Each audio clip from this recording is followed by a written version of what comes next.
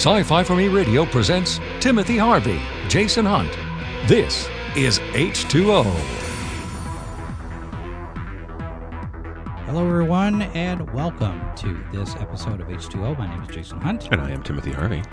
What are we talking about this week? Well, you and I got a chance to go watch Doctor Who Yes. on the big screen, which they've been doing actually for the last couple of years, last several years, bringing in the premiere or a special and putting it on the big screen. Fathom Events. Yes. Which is they do a lot of they have a program that covers not just genre stuff in Doctor Who, but they have a lot of other films. We saw ads, and we'll actually run some list them at the end of the show. They're not genre stuff specifically, but if you like film, there's some really great stuff coming out that you can actually go. Some anniversaries. Some anniversaries. Yeah, I know. Shake our heads. It's like, wow. But it's a neat opportunity. Some of this stuff is going back in theaters, and if you're not aware of it, a lot of this stuff is playing in a theater near you, wherever you are. I mean, the Doctor Who's season 10 premiere played in 3 theaters here in Kansas City alone, and on two different nights. And we got to go see it on Monday, and it played again on Wednesday. So it's the Monday after the series premiere for the season. But even so, because of course we watched it on Saturday, we were like, we're not going to wait.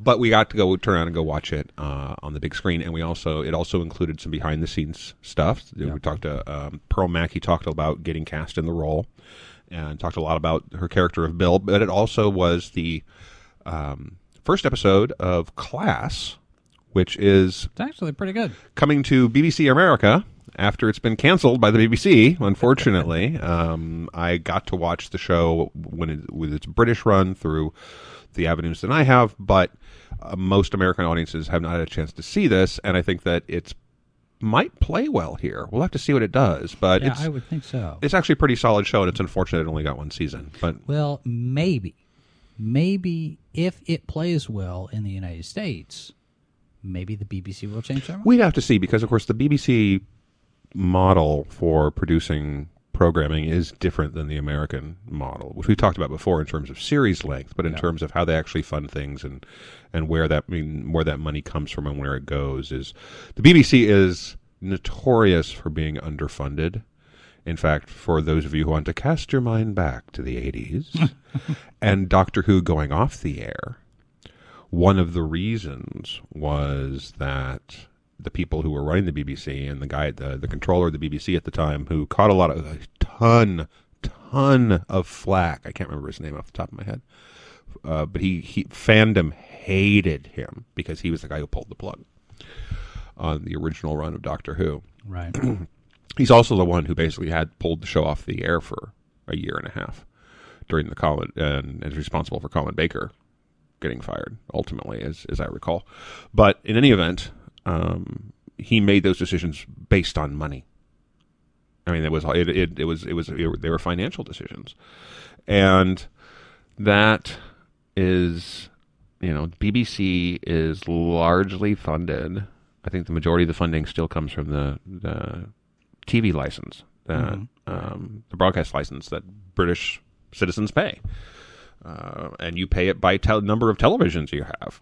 So it's a different model, certainly a very different model than what we have. They don't have the kind of advertising revenue setup that we have here, Right. which is, of course, a model that has its own problems that network television will happily point out to you as they look over at Netflix and Showtime and HBO and. Yeah, but those are subscription models. Yeah, but I mean, we've talked about before, the prevalence of the big 3 networks is diminished significantly, and a large part of that is advertisers are not necessarily hanging around there because they don't have the reach that they used to have. Right. Speaking of advertisers, we do have a sponsor for the month of April. HumanCharger.com. Their slogan, "Sun in your pocket."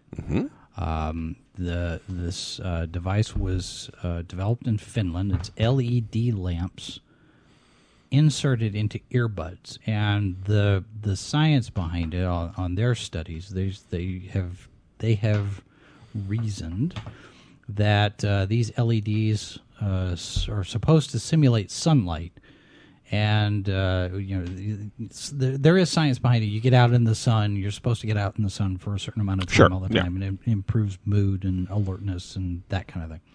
So they figured, well, we take these LEDs and put sunlight directly through the ear canal into your brain. Mm-hmm. And it's supposed to increase energy levels and improve your mood and that kind of thing. I've been working on it with mixed results, just because a lot of it, I don't know how you objectively measure, because it's going to vary from one person week to person. You could have a really good week, and all your clients pay their bills, and the kid turns in all his homework and makes good grades, and everything's fine with the girlfriend, and the car's working, and all of these things. And then the next week, you could find out that your kid hasn't turned in any of his algebra for the entire semester.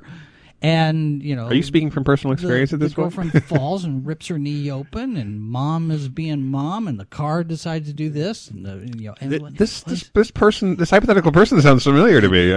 Well, I'm just saying, because I was trying, because I've been doing this thing fairly regularly, same time of the day, same setting, just to see if I could do any kind, because experiments, there has to be a control of some sort.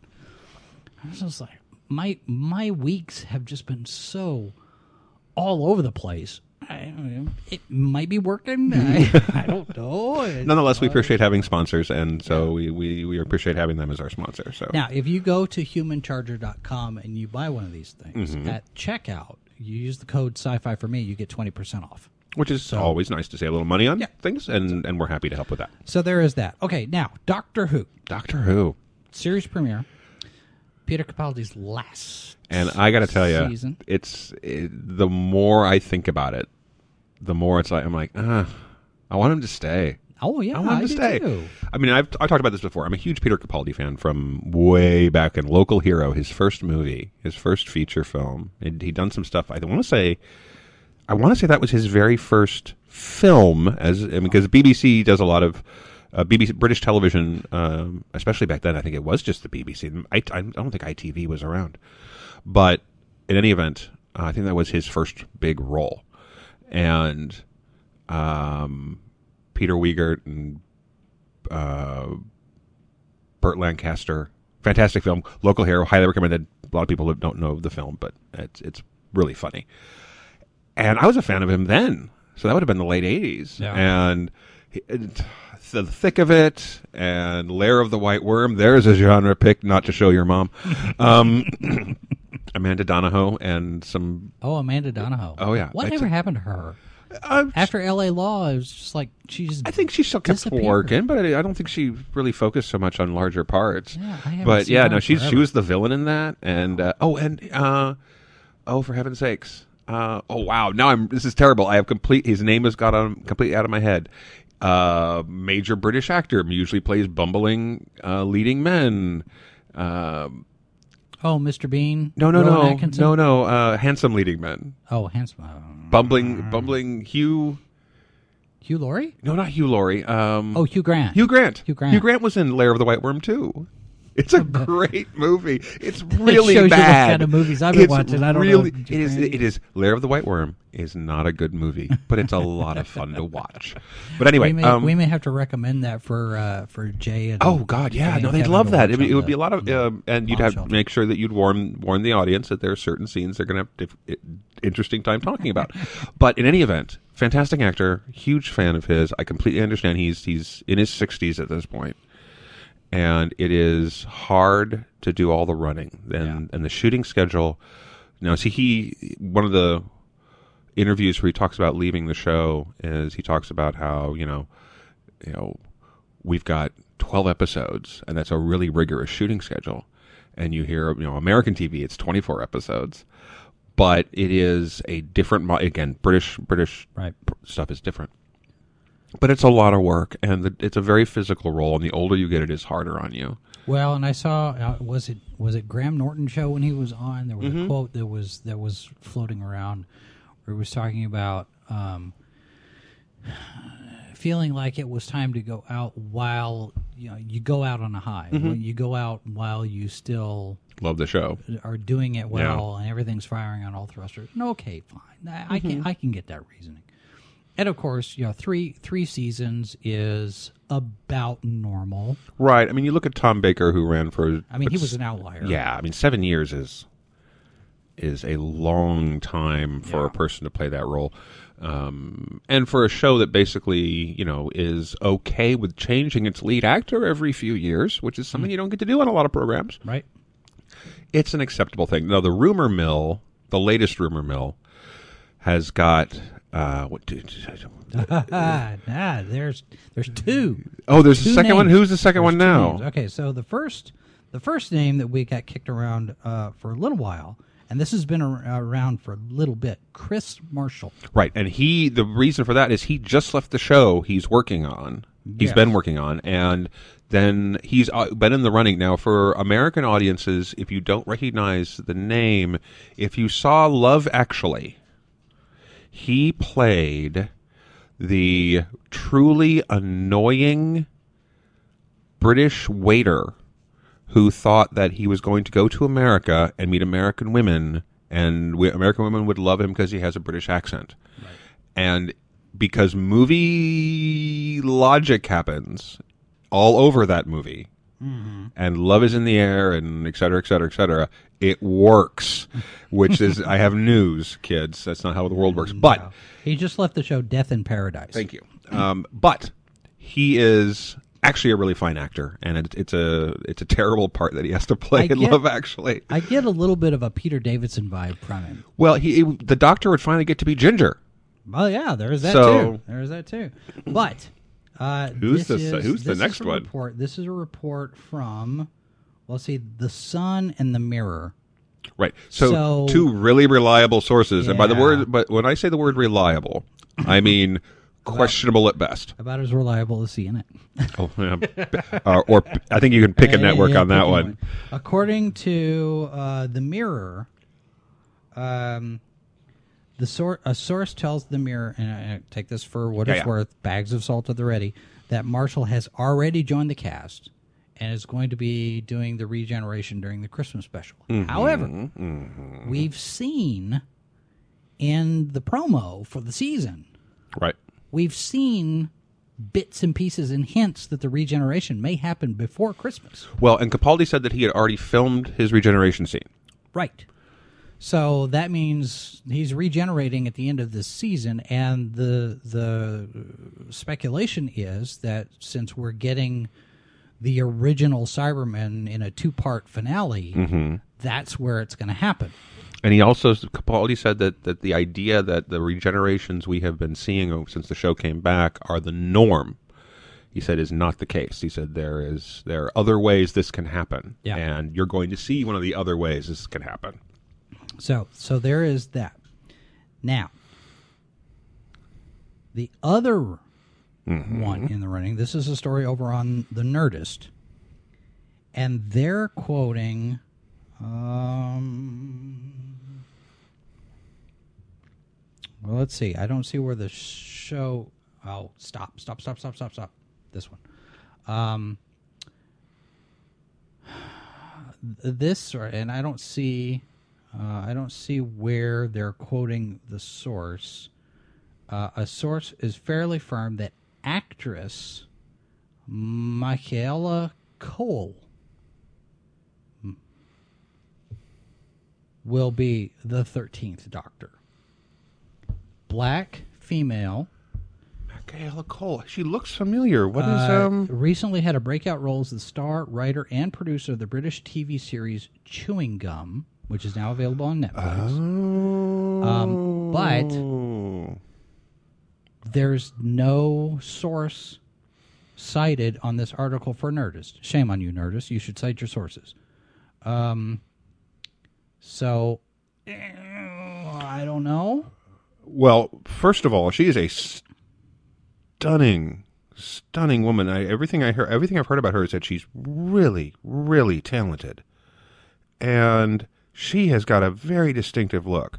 Yeah, she would make a very okay. So, as someone who is not, I do not object to the Doctor being played by an actress, or and I say something when I say something like actress, I'd like to apologize for that, because the current terminology, and it has been for a while, it has been since I was in college.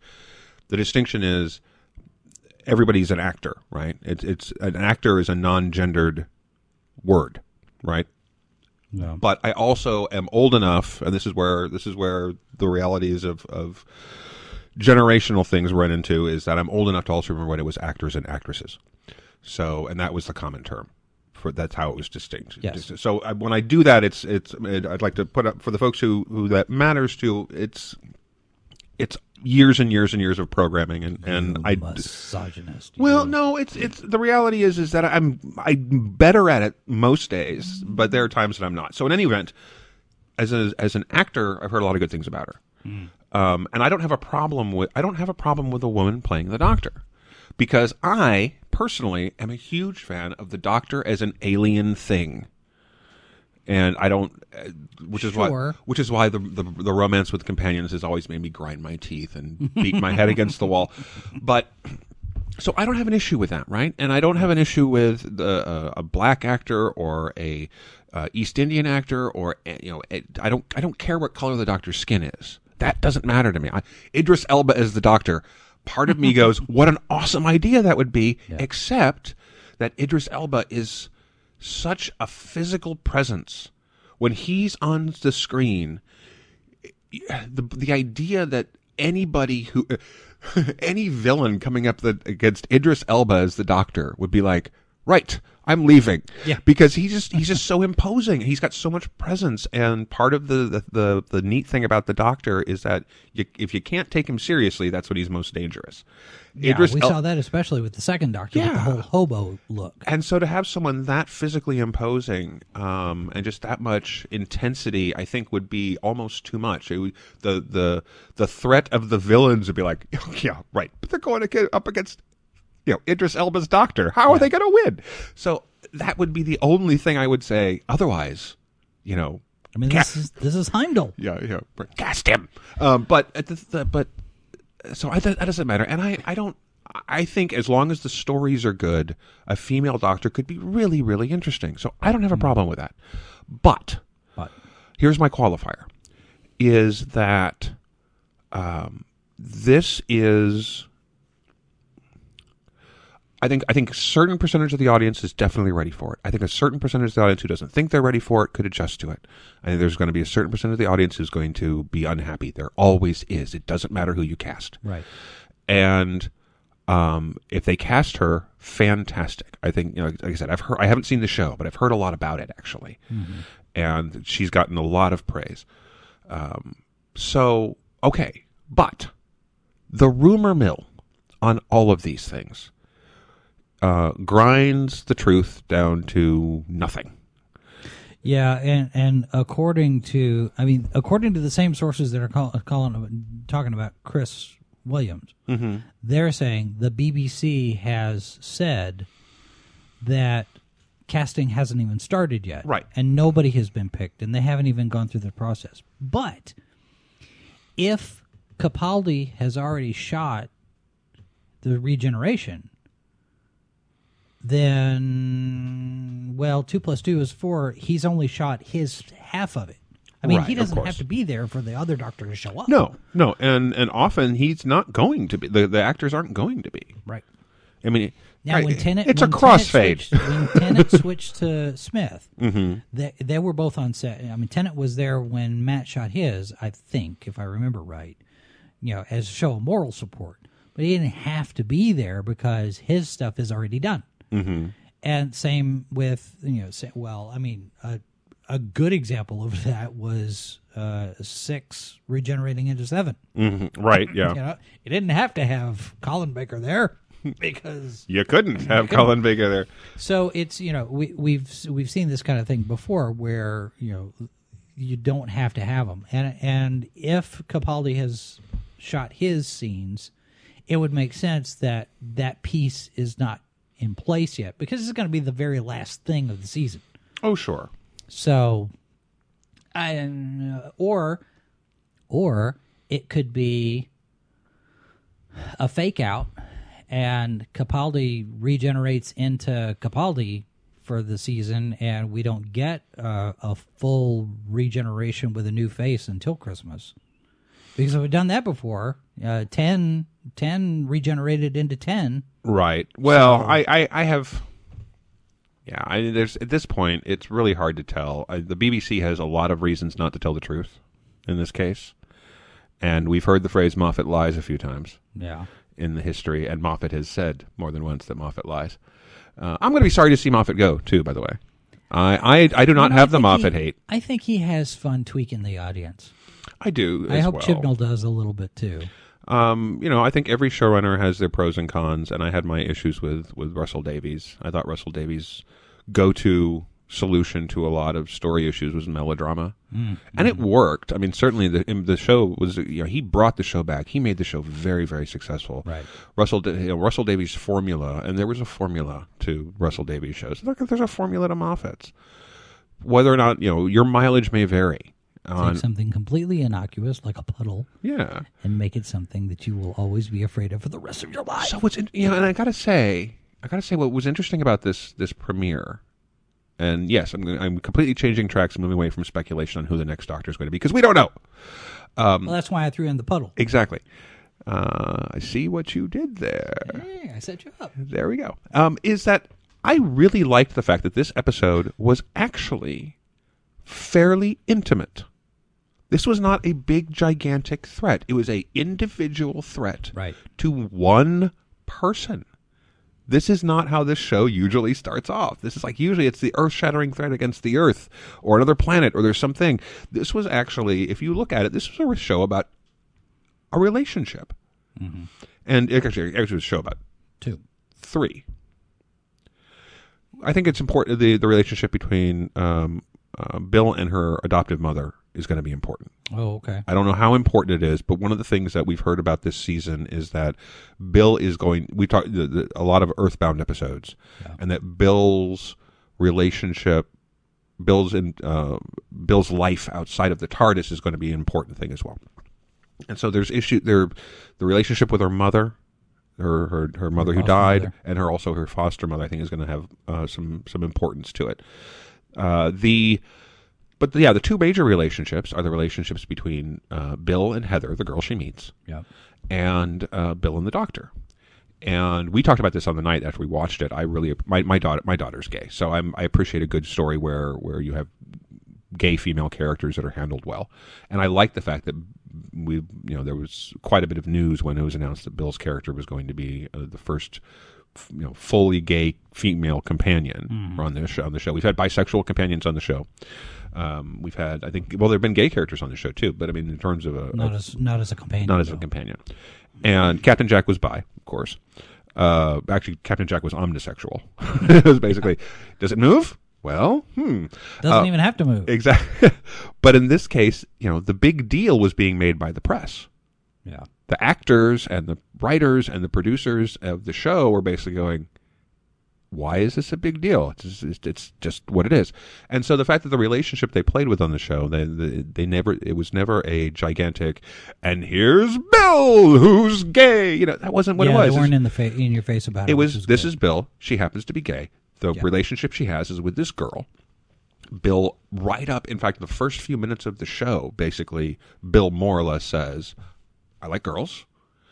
And the only other time that it is a verbalized thing is when her mother, her adoptive mother, is basically like, you have to watch out for men. Mm-hmm. And Bill's like, well, that's not really what I'm watching out for. Yeah. And it's a very quiet line. And so in terms of when I watch a show and I think about how a character can relate or someone, this sort of thing. And of course, when it's family, it helps if this is something that you're not familiar with. Of course, my daughter being gay gives me a certain perspective, and I look for that stuff when I'm looking for characters that are out in the world. Who characters my daughter's going to relate to. My daughter's in her 20s. I mean, she's in her late 20s at this point, so she's not thinking about that. She's just, does she like the show?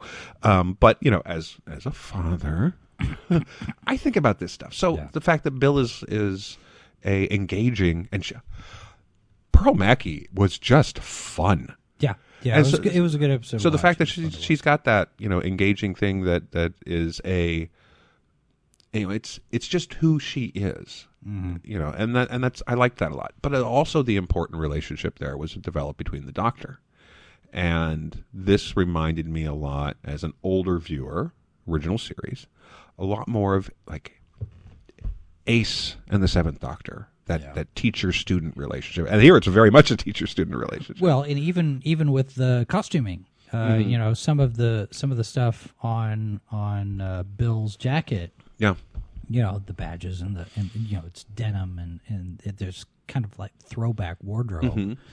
It does feel like a modern day version of Ace. Well, and they were talking in a way, and when in the extras that we got to watch, they talked about creating the wardrobe.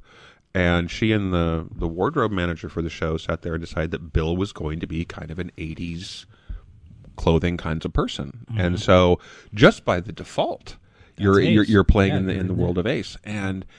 But it's also not so blatantly 80s. It still works as something contemporary. And of course now we're at that point where fashion is just all over the place in terms of decade, but I'm waiting for Bill to pick up a baseball bat, and then we'll know for sure if they did.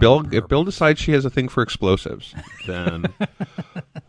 But there's some interesting mysteries that they established in this episode. That you mentioned being earthbound. We've heard that from more than one place that a lot of this is going to be there, and I think with the vault that they're guarding, we don't know what's in it. We don't know what it is. We don't know how long it's been there. Bill makes the comment that the rumor is that the Doctor's been at this university for 50 some odd years, teaching whatever he wants to talk about. And so he's been there.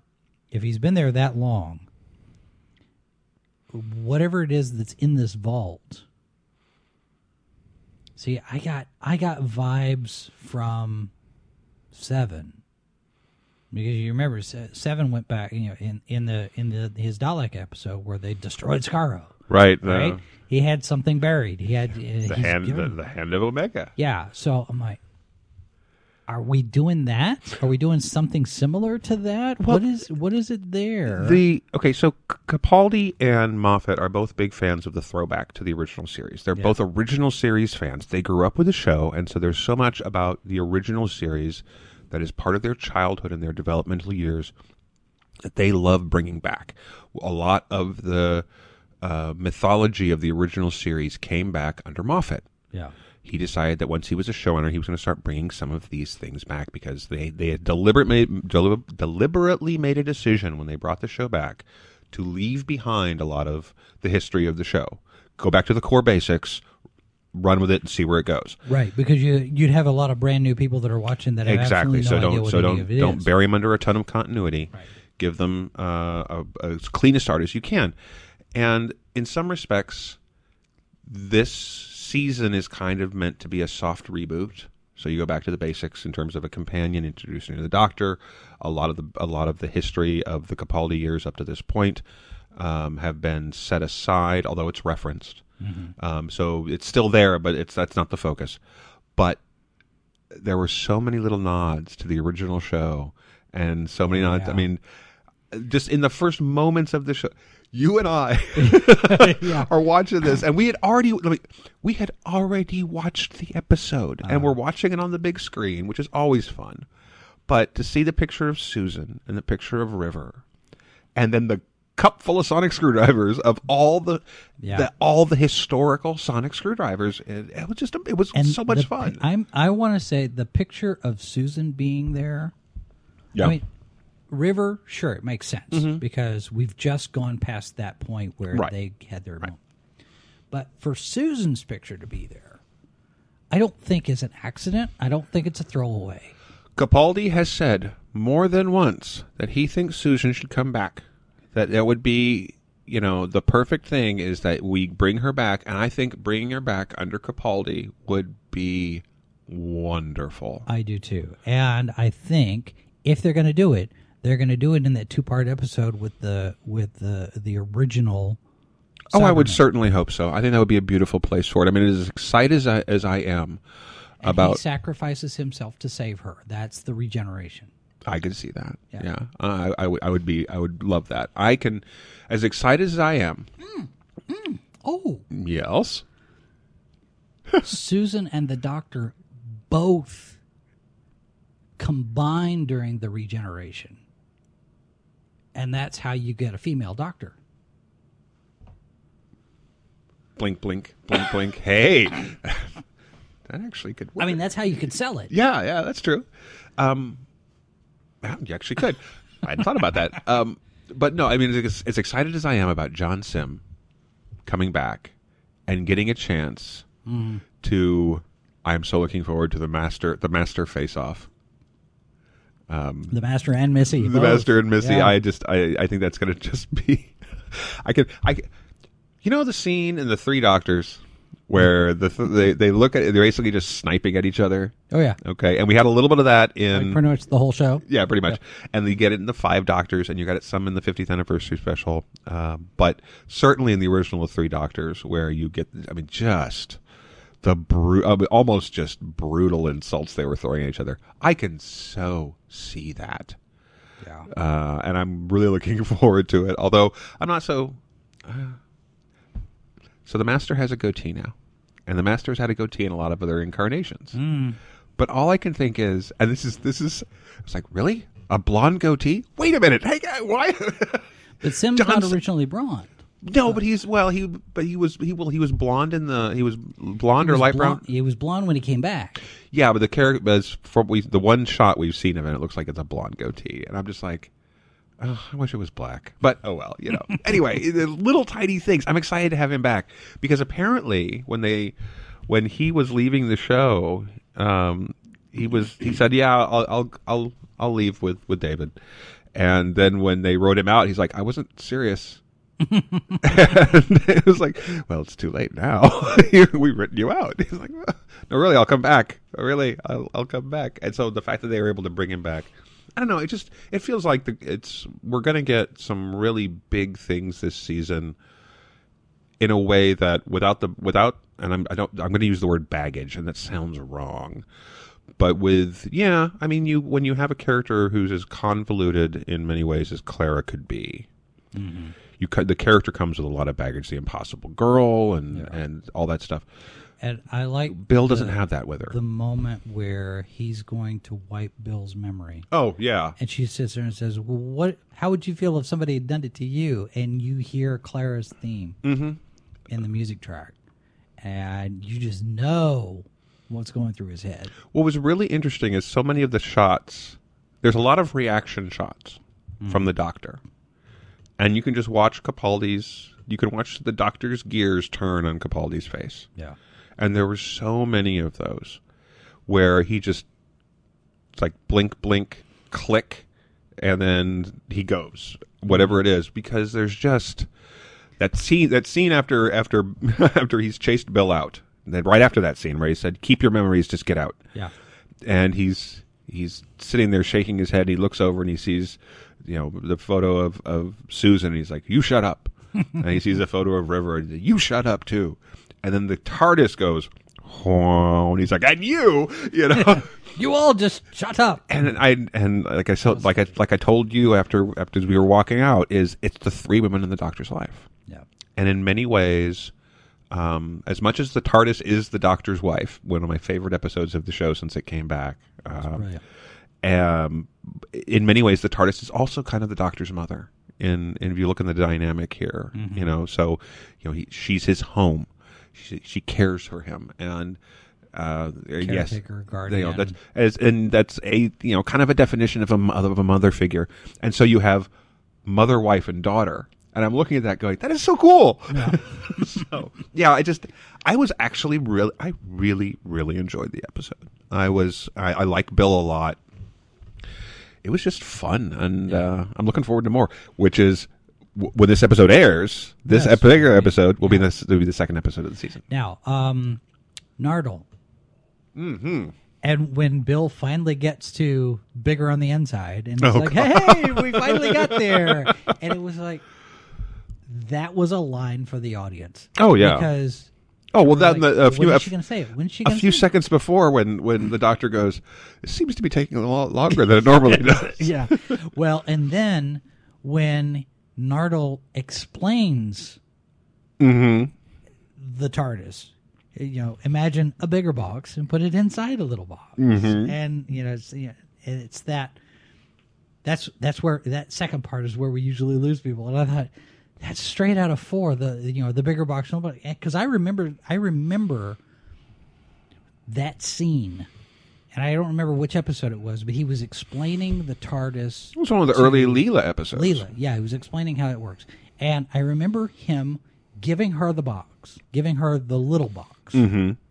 He says, "Okay, now you hold this box," and he took the bigger box and he walked across the room.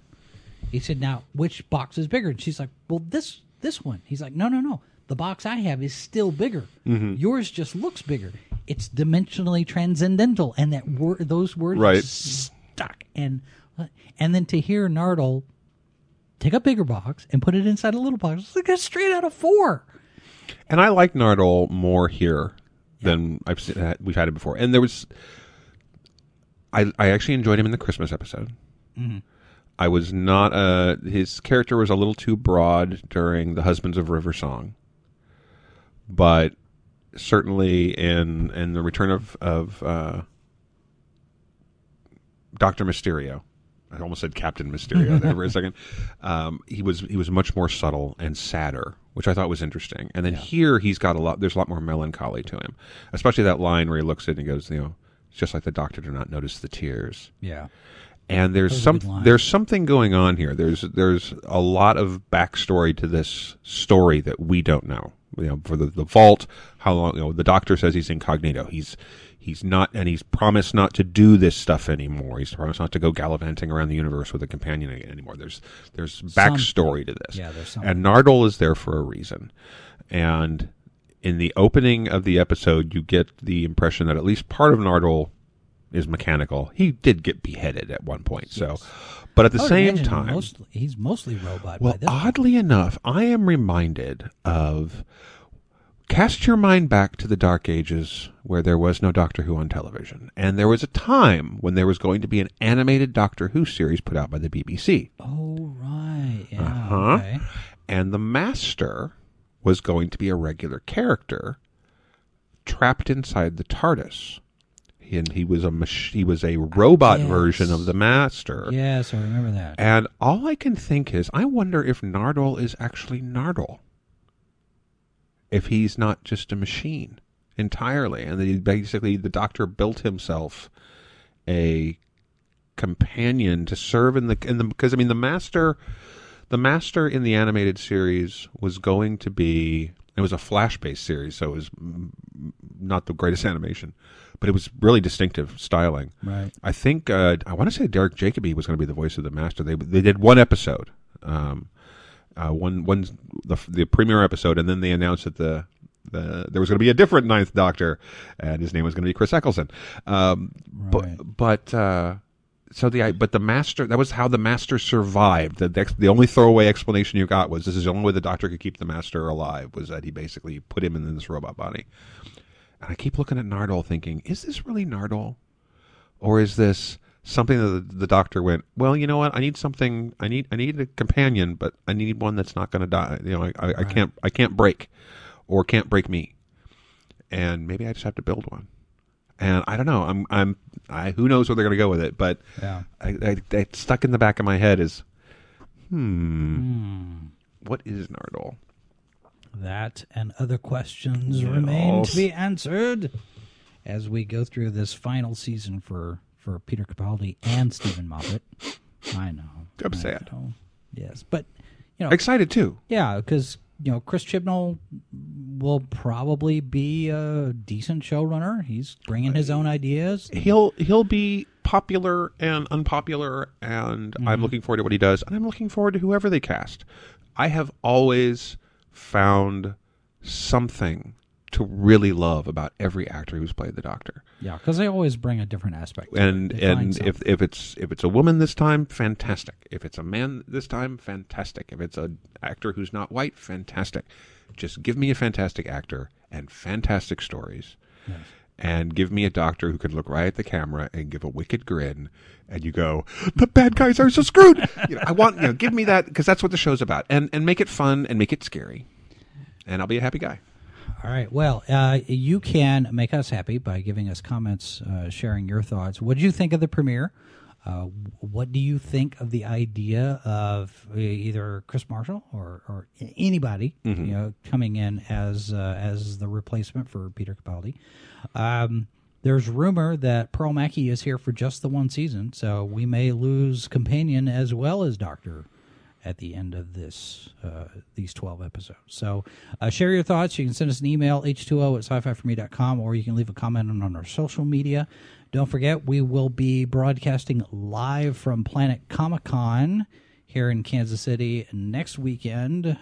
We will be doing a little bit of an H2O-ish out there. And a lot more. and a lot more.